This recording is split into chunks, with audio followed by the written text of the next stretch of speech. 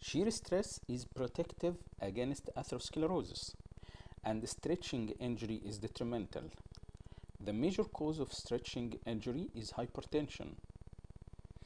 Shear stress associated with laminar flow is particularly low at branch points and vascular curvatures.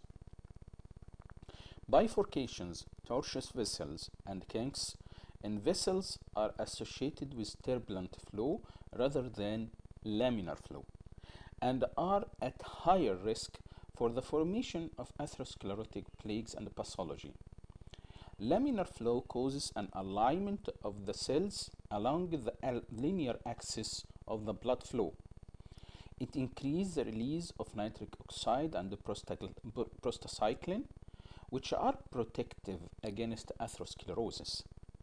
Stretching injury, however, cause increased superoxide levels, which increase the formation of the atherosclerotic pathology and the plaques.